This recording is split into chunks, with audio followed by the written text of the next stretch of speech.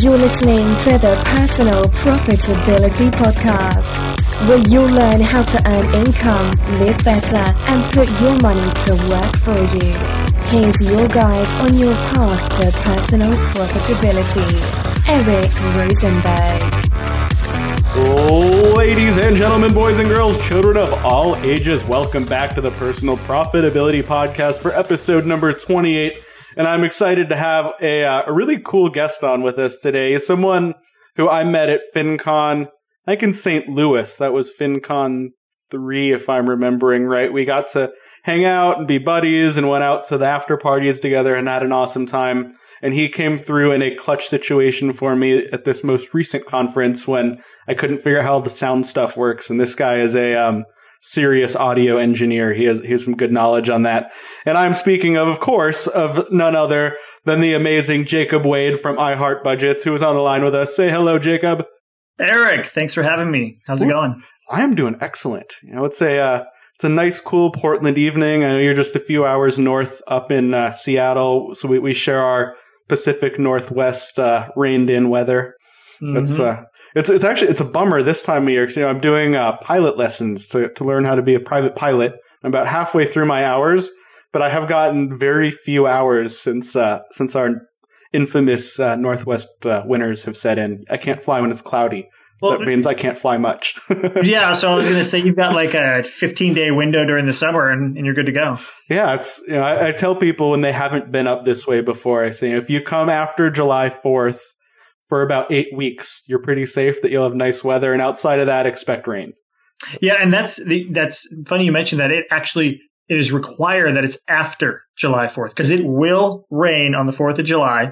And then July 5th will be 75 to 80 for the next 8 weeks. Yeah. That's what Kathleen from Frugal Portland, she's another Portland local. And she's been in this part of the world a lot longer than I have, me coming from Denver. And she was the one who told me 4th of July, that's when you can start saying the weather will be nice. I'm like, that's an interesting way to... It's a good marker, though. It is truth. So speaking of blogs and people we know, could you share with everybody your story, how you started your website, and a little bit about what your site is about? Yeah, absolutely. So again, name's Jacob Wade, and I run the blog iHeartBudgets.net. Pretty self-explanatory. It's a budgeting and finance-focused website based on getting on a budget, knocking out your money goals, some cool ways to save, and just other great ways to manage your money. So my background, if we go way back. Let's do it. Let's dig in. Let's go way back. So I just turned 30. So let's go back 10 years. I was 20, and I was working at Radio Shack at the mall, making a killing. Radio Shack that doesn't exist anymore in the same form. Absolutely. Yeah. So we were there selling prepaid cell phones and doing our thing. Totally legit. But I was there working at Radio Shack. I did a little construction with my uncle in the summer, but it was mostly just the Radio Shack job. And I did not manage my money at all. I spent it because I could. And if it actually, you know what? That's a good pause. Let me go back to age 18 because this is really where did you get anything cool with that money at least? So let's even go back further. When I turned 18, I received almost $100,000.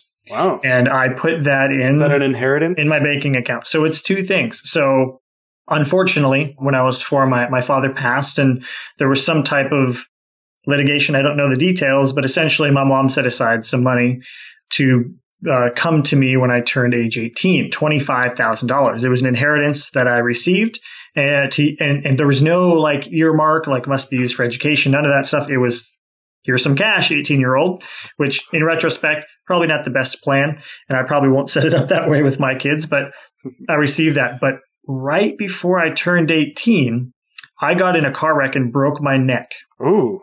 And we're talking a car that was going probably $110, $120, went up an embankment because just missed hitting another car, went up an embankment and rolled 6 times. Whoa. That's like a movie. Oh man, this was like you remember that James Bond movie? I think it was Casino Royale where he flipped that car. Like so many times. Yeah, that was me. But It was Wow. coming down an embankment, and every time the car flipped, it landed on its roof on my side of the car. I was the passenger. I was not driving. And the car crushed me. So Ooh. pushed my head down, compressed my spine to the point where my vertebrae exploded in my neck. So I'm guessing So- you didn't just like hop out of the car and adjust your bow tie like James Bond. Not quite No. that classy. No, I'm not maybe trying to make if you're- light of your accident. That's If we were a driving- horrible accident. Yeah. Yeah, and here the great thing is I don't remember any of it. I That's had to be good. told all the details of what happened because actually my memory. I was watching the like MTV Movie Awards because I was 17 and that's what you do. Totally. I remember doing And my that. memory literally fades to black Wow. 2 hours prior to the crash, and then I woke up in the hospital. It's an amazing biological thing that our brains do that. They totally block out the worst things. Yep. It's That's, like, I think that's a good thing. it's like trauma, put it in the recycle bin, empty. And so, anyway, broke my neck. My bones are crushed. I've got metal in my neck now. I'm, like half Terminator at this point. I'm made of metal. Do you beep going through security at the Luckily, airport? I don't. I think it was some fancy stuff. Maybe it was adamantium. I don't know. They put something really fancy in there. But I've got 8 screws, 2 plates. And obviously, there was a settlement after that. So I received $70,000 plus the 25. I had $95,000 plus from kind of working and stuff. I had some money aside. So I essentially had $100,000 in my bank at age 18 to do with whatever I wanted to do. So obviously you decided to put that money into a 529 so you wouldn't pay taxes on it and then you go to college with it, right? That's not what I did. Oh, obviously. Yeah, I was joking. This is the part of the show where I need to crack my beer because sometimes it's painful to. I was going to wait till you turned 21 in the story, but this is a good enough juncture. So Oh goodness! yes, regular listeners know that personal finance should be fun and personal. It shouldn't all just be uptight. So, Jacob, would you share with us what you are drinking up there in Seattle? So there's a local brewery called Hales Ales in Shoreline, Washington here, and it's called El Jefe. It's a Weizen Ale, Bavarian style. I have seen that one on the shelves. It's a Yeah. good one. Funny story. I hate it. It's not very good. But I'm a frugal blogger, right? And I bought a bunch of beer for my birthday party, which was almost a month ago. And this is the last can. And so I am so excited to drink this because then I can go buy more beer because Totally. some good beer because I have the other IPAs were okay, but this one in particular was the last 4 and I just had to choke them down. So Well, I live about a mile or so from Gigantic Brewing. If you've ever seen their stuff, they're amazing. And I have a Gigantic IPA here, and I'm holding it up and cheersing it to you virtually via the internet. sir, thank you. I'm going to Cheers. And if you listeners are able to join us in having a beer, this is your opportunity to hit the pause button. Go grab your favorite brew, cocktail. I don't judge if you like something other than beer. I mean, I might judge a little, but you're allowed to like what you'd like. and please do because this story gets better. So I'm going to take Taking a big swig. oh, it's so delicious. Sometimes I find if I have a serious podcast mic, if I like hold my throat right by the microphone as I gulp. Let's see if you guys hear my gulp. Let's try it. Ooh. Did you catch that? Goodness, that had some bass to it. Yeah, it's all about the bass. About that bass. So where are we? I'm 18. I Came into a bunch of money and you have I have a a neck brace digital on. neck or a Yeah. digital neck, a robot neck. Yeah, so I have a non-analog neck, and I have this big neck brace on, and I'm like, well, I have $100,000. What should I do? So the first thing I did was I stuck I think 60 grand of it in CDs because that's what you did back then. You put it in a CD. Well, then back in when we were the same age, so when you were 18, 17, a CD was paying probably 5%, 4%. It was. And so I'm like, sweet, I'll put this money away. I'll have 30, 40 grand to live on and do whatever with. And then I feel like I did the right thing. But, and this is a big but, somehow we convinced the bank manager to put a clause in before I signed the CD note or whatever it was, the agreement. We stuck a clause in for early withdrawal, no penalty. Ooh. That's going to be key later in the story. Yeah, that's not something that normally comes with a CD. They do not do that, and I was able to somehow. I don't even know why. I still can think back, like, why did we put that in? Anyway, put that in, got that all set up. My mom helped me get it set up, and I was like, thanks, Mom, sweet. I'm saving money, and so I've got this money. So now I've got $40,000.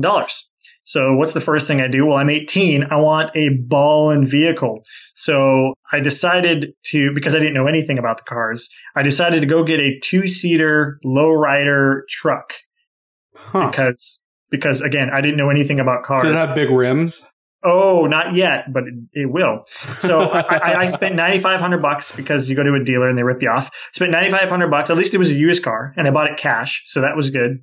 That helps a little. And the first thing I did was go to this car stereo place that somebody recommended me, and I dropped $4,500 into the stereo.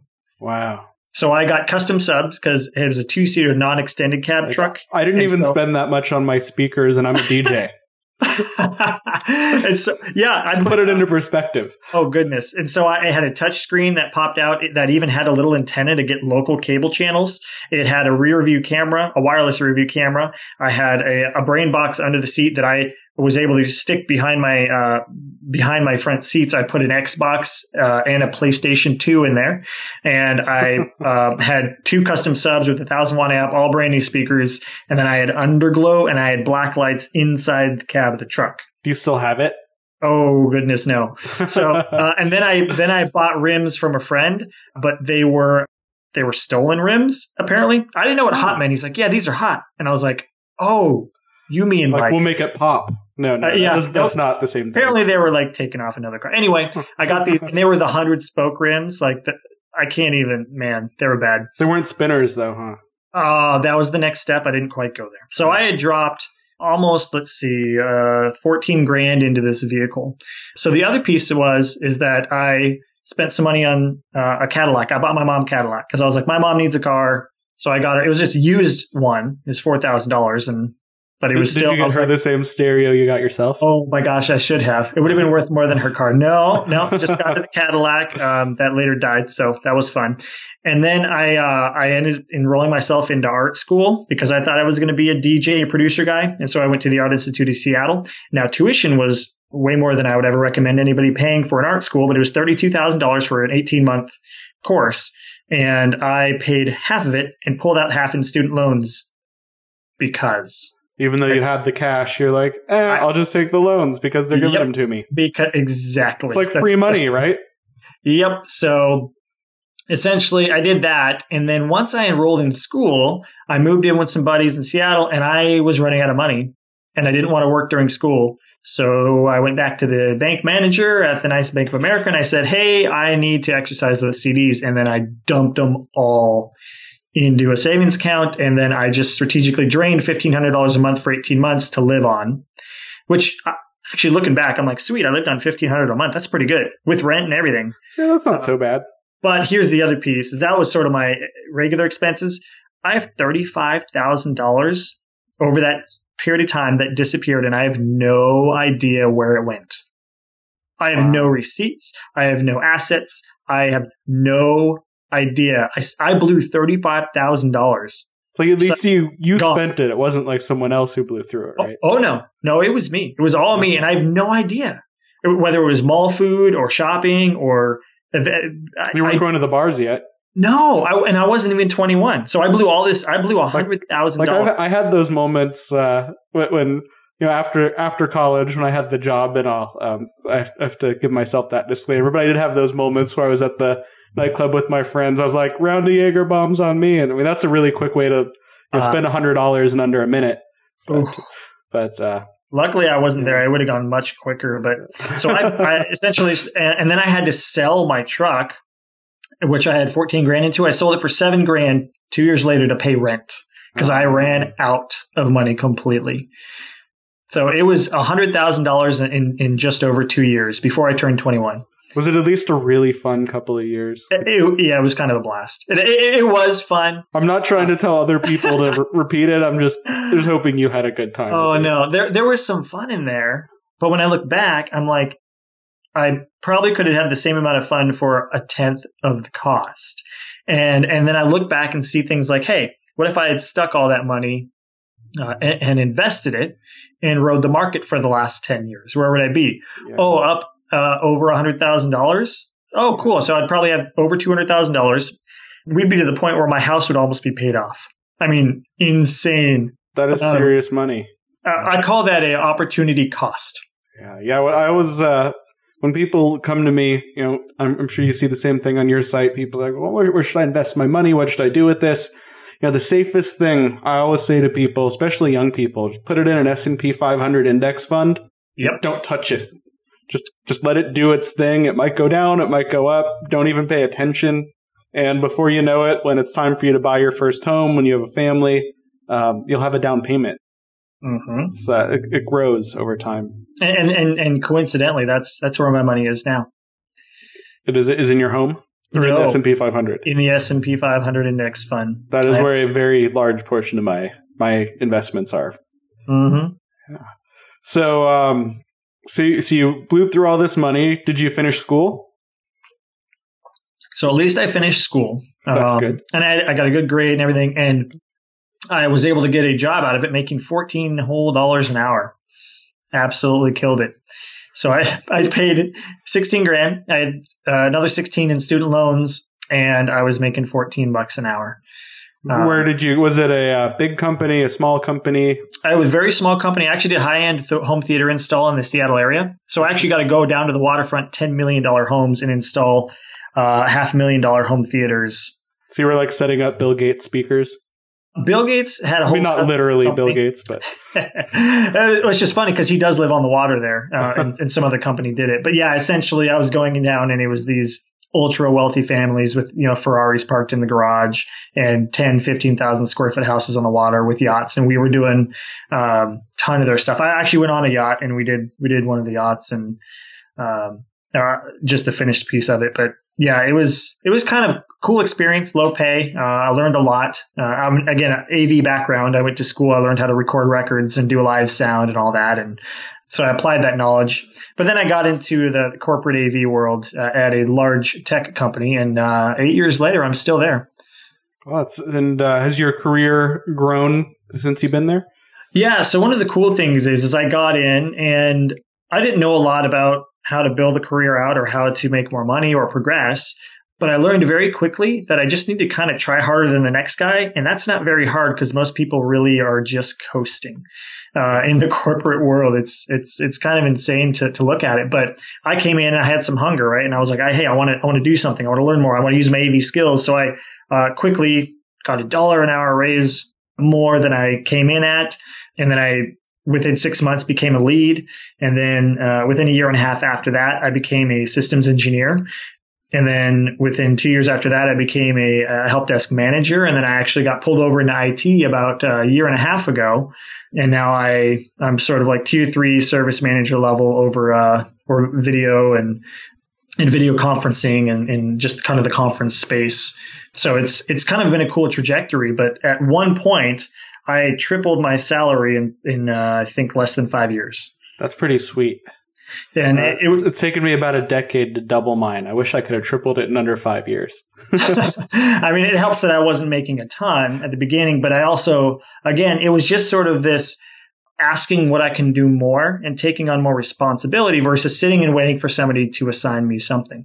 So I just had this drive. And really, for me, it was, I got married and all of a sudden I just had this drive. I was like, I want to provide. I want to do really well at this. And I just started pushing and hustling. And I actually, when I got married, I moved away from that job for a year.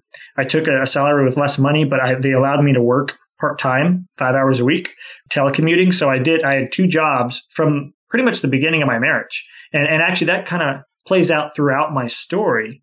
Because there's another story in here going on at the same time that we have to fill in the gaps. So yes. I heart budgets. Right. So essentially, I blew through all the money. I got engaged, and I had already started working at this company. But she knew you blew through all that money when you got engaged, or did you tell her that after? She started dating me because she thought I had money. We love telling this story because obviously it doesn't matter now, and I had blown it all. But when we started dating, I did have the money, and I was just finishing blowing it. And she saw the truck and all that, and so we started dating, which is we were kind of shallow on both our ends, but it ended up coming together in an awesome way. But when we ended up getting engaged in January of 2008, one of the first things I just all of a sudden had this weight on my shoulders, like, hey, I actually have no idea what I'm doing with my money, and I just blew it all. because this was sort of at the tail end of blowing all my money. And I'm like, uh-oh, I got to figure something out. And so all of a sudden I started tracking my money. That's the first thing it is. I got it in a spreadsheet. I said, okay, where's all my money going? I downloaded my bank statements and my credit card statement, and I sort of laid it all onto a spreadsheet, and I put a category name next to every transaction, right? This is groceries. This is eating out. This is bills, whatever it was. And the first time I did that, I realized I spent $600 on mall food that month. Wow, on mall food. I was working at that was back when I worked at the mall, but basically I went through and did that. And then I'm pulling out a calculator. I'm trying to figure out what that is per meal. It's $20 a day. So it must have been 2 meals. I don't know what it was, but I had spent $600 a month on mall food. And then, so I said, that has to go. Right. And that was sort of the magic for me, is once I put it on paper and I saw it in front of me, I realized where I was being ridiculous, and I'm like, oh, I can cut that because that's not a priority anymore. Like Panda Express isn't that good to be worth $600 a month. It's so good though. No, they actually don't make anything vegetarian at all. I found out. Like I used to go there and get their like veggie noodle thing, and I found out they put chicken stock in it. I'm pretty sure they don't make anything that's real food at Panda Express. That's probably true. It's probably all chemicals anyway. Oh, not real chicken. no, chicken product, byproduct. But yeah, so I saw it on paper, and that sort of opened my eyes. And then getting engaged and realizing I needed to do something, my brother-in-law, totally just like a God moment, just dropped the Dave Ramsey audio CD in my lap. And I'm like, okay, who's this weird bald guy staring at me? What is this? He's like, listen to it. If you want to figure out money, listen to this guy. I'm like, I don't think so. So I brought it in my car and I threw it on the floor, and I drove for about a week. And every time I got in my car, there's this bald smiling guy looking at me. And eventually I said, fine, Dave, I'll put the CD in. So I dropped in. It was the Total Money Makeover audiobook. I put it in. I listened to it on my commute for about a week and a half and finished it. And I was absolutely hooked. And so I got on an actual budget, not just tracking my money and saying, oh, I wasted a bunch of money, but actually, oh, I'm going to budget before the month begins and tell my money where to go. So I got on a budget and I was hooked, and I was able to cut a ton of money out and save a lot of money because we were going to get married and there wasn't really any funds there from anywhere. So I was going to save and pay for the wedding. So I was able to save thousands of dollars by just getting on a real budget and minding my money well. And what happened was we got married, and we moved to Oregon. I got a job making, I think it was making $14 an hour down there in Oregon. Where in Oregon? This was in the Beaverton area. Okay. So we lived in the burbs. We lived in Newburgh because she went to school at George Fox University. Actually, Newburgh is where I fly. That's where my little airport is. It's I take off right next to the Newburgh River. Oh, that's awesome. Yeah, no, I love that little town. It's a cool little town. But I got a job working in the Beaverton area, and I was making $14 an hour. And she had a job at a coffee stand, but because we were on a budget, not a coffee stand, but a coffee shop. Sorry, Oregon people, it's a big deal. We're serious about our coffee here. Though Stumptown is no longer local. They sold out to the big corporate guys. Yeah. I don't remember who it was that bought them. Probably Starbucks or something. It would, goodness. But because we were on a budget and she worked for a really creepy boss, she was able to quit, and we lived on $14 an hour and still saved money, which was kind of insane. So we got married, we had our happy little apartment, and we were able to do everything and still save $200 to $300 a month. And she didn't have to have that job with the creepy boss, and she could just focus on finishing school, which she did. And then we moved out of there. And as I was super into Dave Ramsey. I would podcast him, and I would just rock the budget, and we just killed it. It was so fun. It became a game for us. And then people around me started noticing, my family, my friends, and people at work are like, wait, you only spend what? You only spend $240 a month on food for you guys? How do you do that? Or you don't waste money on clothes? How do you do that? And so all of a sudden I started teaching not little budgeting classes, but sort of one-on-one financial counseling with people. And I started helping them. And I realized that I was just super passionate about this, and I could go on and on. And so I did financial coaching for about 5 to 10 people up to that point. And then we ended up moving back, and I was still really excited about it. So I helped more people. And then through our budgeting and saving, and so there was another piece of inheritance money, and and kind of the market and how everything worked, we saved up and bought a house in early 2010. And so we bought a house, and my income wasn't quite enough to cover everything. My wife was working, and we were kind of rocking that. And then we got pregnant. And at the time that we had gotten pregnant, I was not making enough money to cover our bills. I actually wrote a post on my blog called "I Don't Make Enough Money to Pay My Bills," and we didn't technically. And so at that time we were got pregnant, I started studying to do taxes, because I was like, I need a second job here or another career. I need to make this happen. And again, I sort of just had this internal fire burning in me that I've got to hustle, right? So I'd been getting sort of more money at work, but I didn't get the big promotion that I was hoping for. And so I started doing taxes, and I got my enrolled agent certificate, started working for a small CPA firm, and did taxes on the side of my regular job.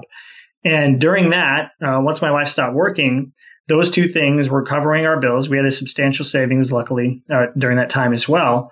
And then, again, I was still helping people with money. And because we were doing a budget, we were actually able to cut down to one income while barely making it by. If we were not on a budget, never would have happened.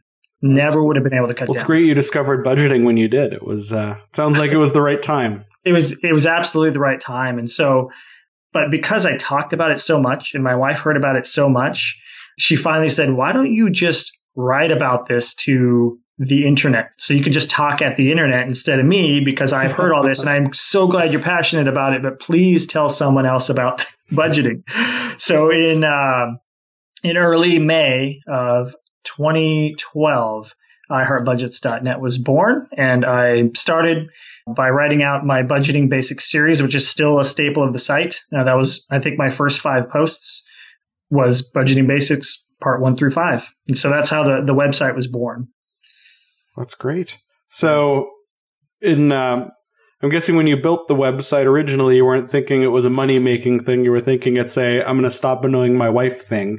It was, what's really interesting is I discovered, the Ukese Network group of people and all those guys that kind of started way back then. I was one of the original class members. Yeah. Oh, yeah. It was such a great thing. And there's a bunch of people that I have in my quote unquote class, right?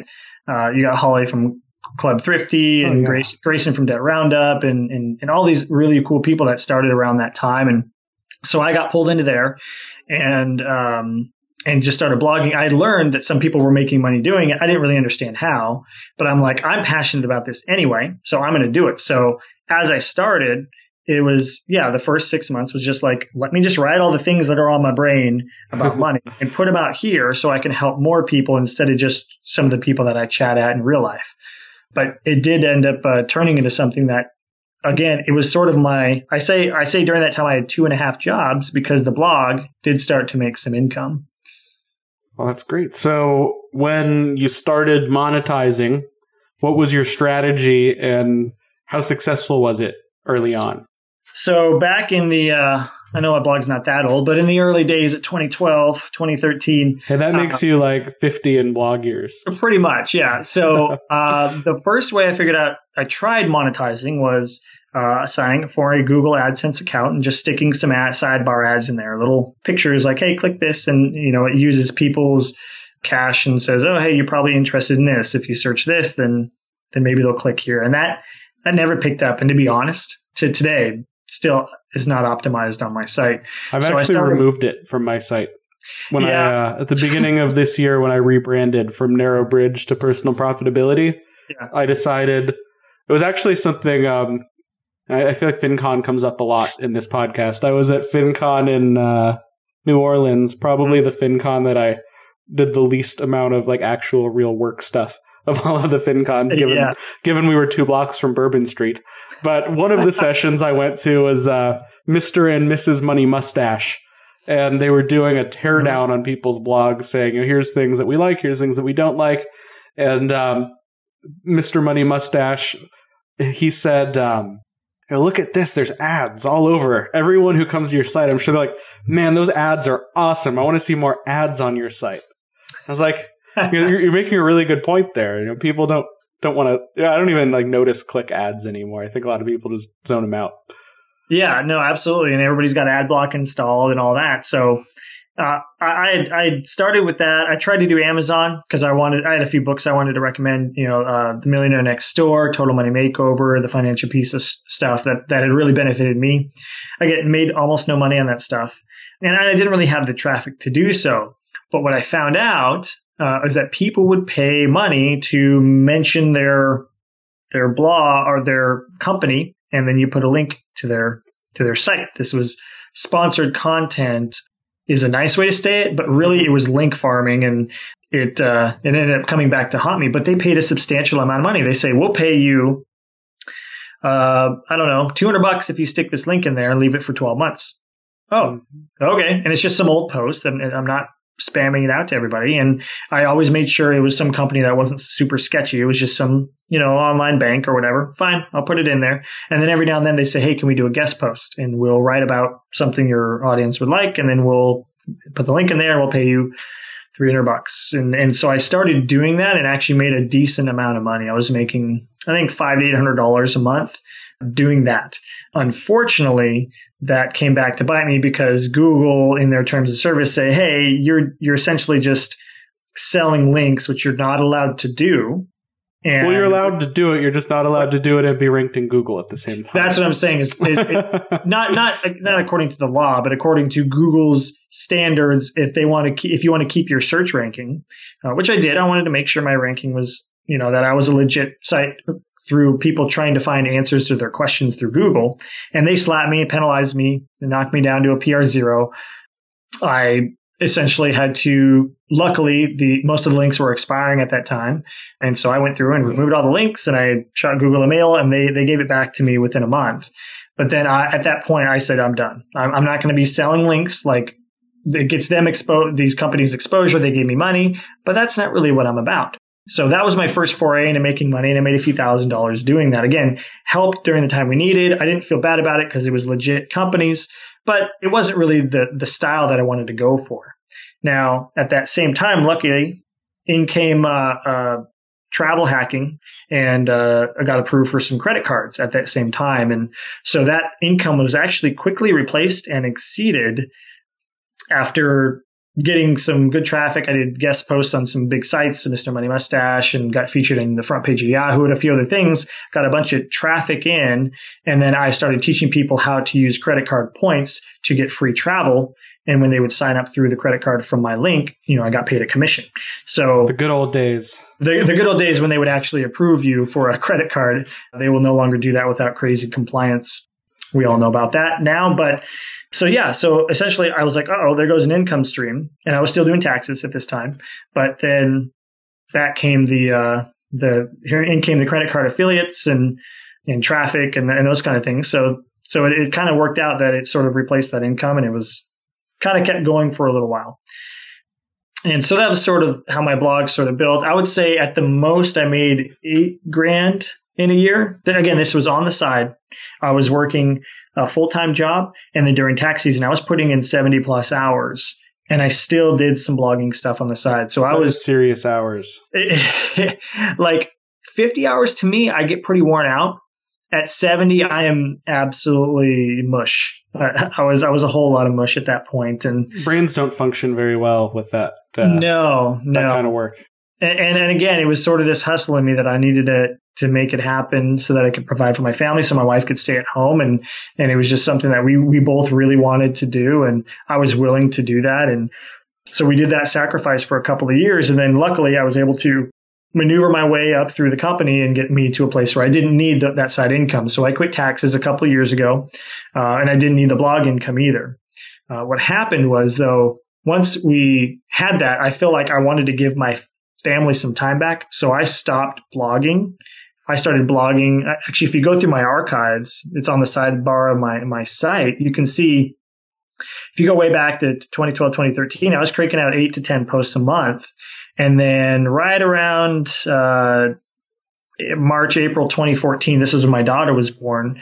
She was born in January. It scaled down to 3 posts a month, then 2. And then there was even a couple months in early 2015 where I only did 1 post a month or maybe 2.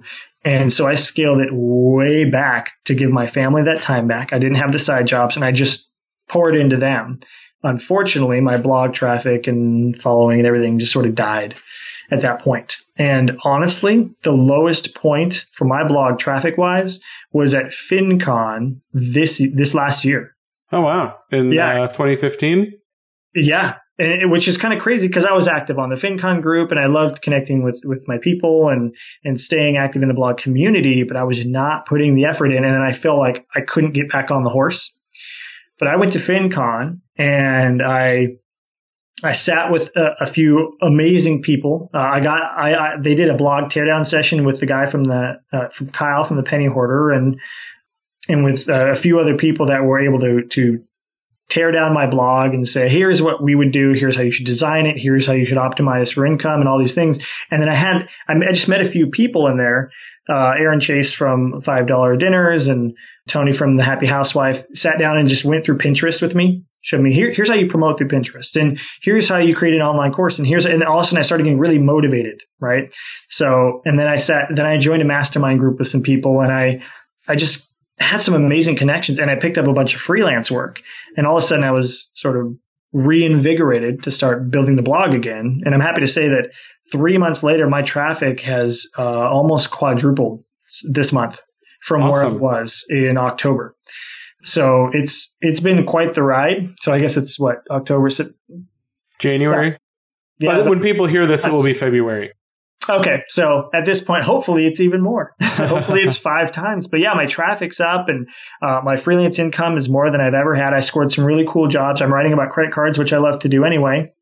And I'm writing about some longer form pieces on money management. And I'm building an online course. I've got a framework. My email list has more than doubled in the last 2 months. It's insane. The amount of growth just kind of coming out of that, getting reinvigorated and realize, no, I still have something to say. I still want to build this thing out and I want to make iHeart Budgets a way better resource. So yeah, it's been a really cool journey where it sort of went up and sustained us and then just died. And at the lowest trickle, it just got a fire hose turned on over the last 3 months. So sometimes it just takes one thing that I always enjoy are Ignite events, which I run the Ignite FinCon speaking event. And for those who don't know Ignite, it's like TED Talks on speed. They're like 5-minute talks. So each talk is called a spark. And a spark, they say, can ignite a fire. And it sounds like you really got ignited this year and you're back on it, rocking and rolling. That's pretty sweet. Yeah, no, it's night and day, and I still haven't posted as frequently as I wanted, but I've got all these things going on in the background, and my income is more than I've ever had because of the freelance work, and I'm looking to redesign the site next month, whole fresh skin on it, and make it beautiful and all that, and yeah, it's just been a blast. So if I can help, let me know. That's something I do.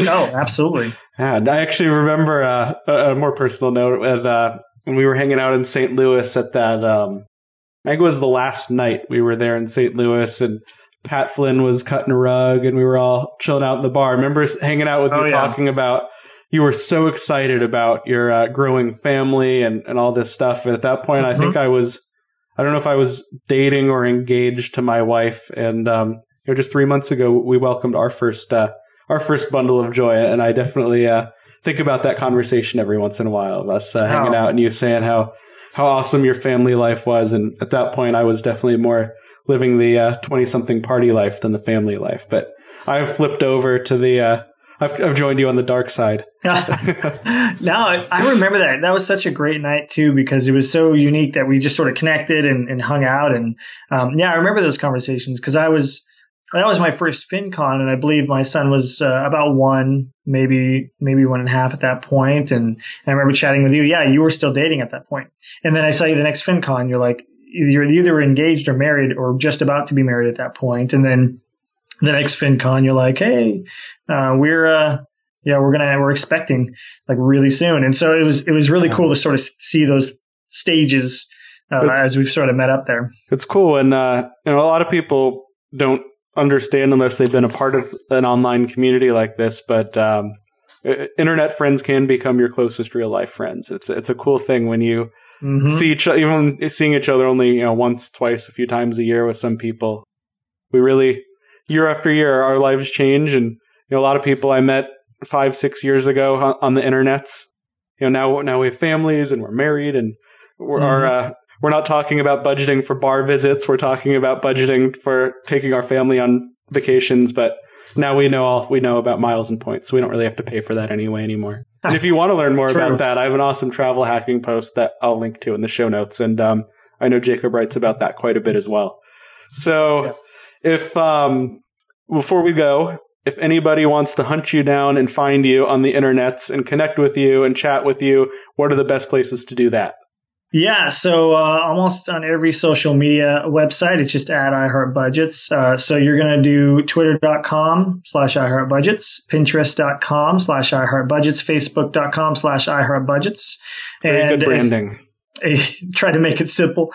And then iHeartBudgets.net is the website. And if you want to be in direct contact with me, you can just do iHeartBudgets@gmail.com. Well, thank you so much for the time. Thanks for sharing your story. Learned a lot of new things about you I did not know before. And it's always fun having a beer with a friend, even if it's with fiber optic cables in between us rather than a table. It's fun to catch up and chat. So, thank you so much, Jacob, for sharing your story. Thank you, listeners, for listening the whole way through. As always, if you have any questions, comments, feedback, you can send me an email, eric@personalprofitability.com, and I would love to hear from each and every one of you. And I'm sure Jacob would love to hear from you as well. So thank you, everyone, again for being a part of it. And until next time, stay profitable.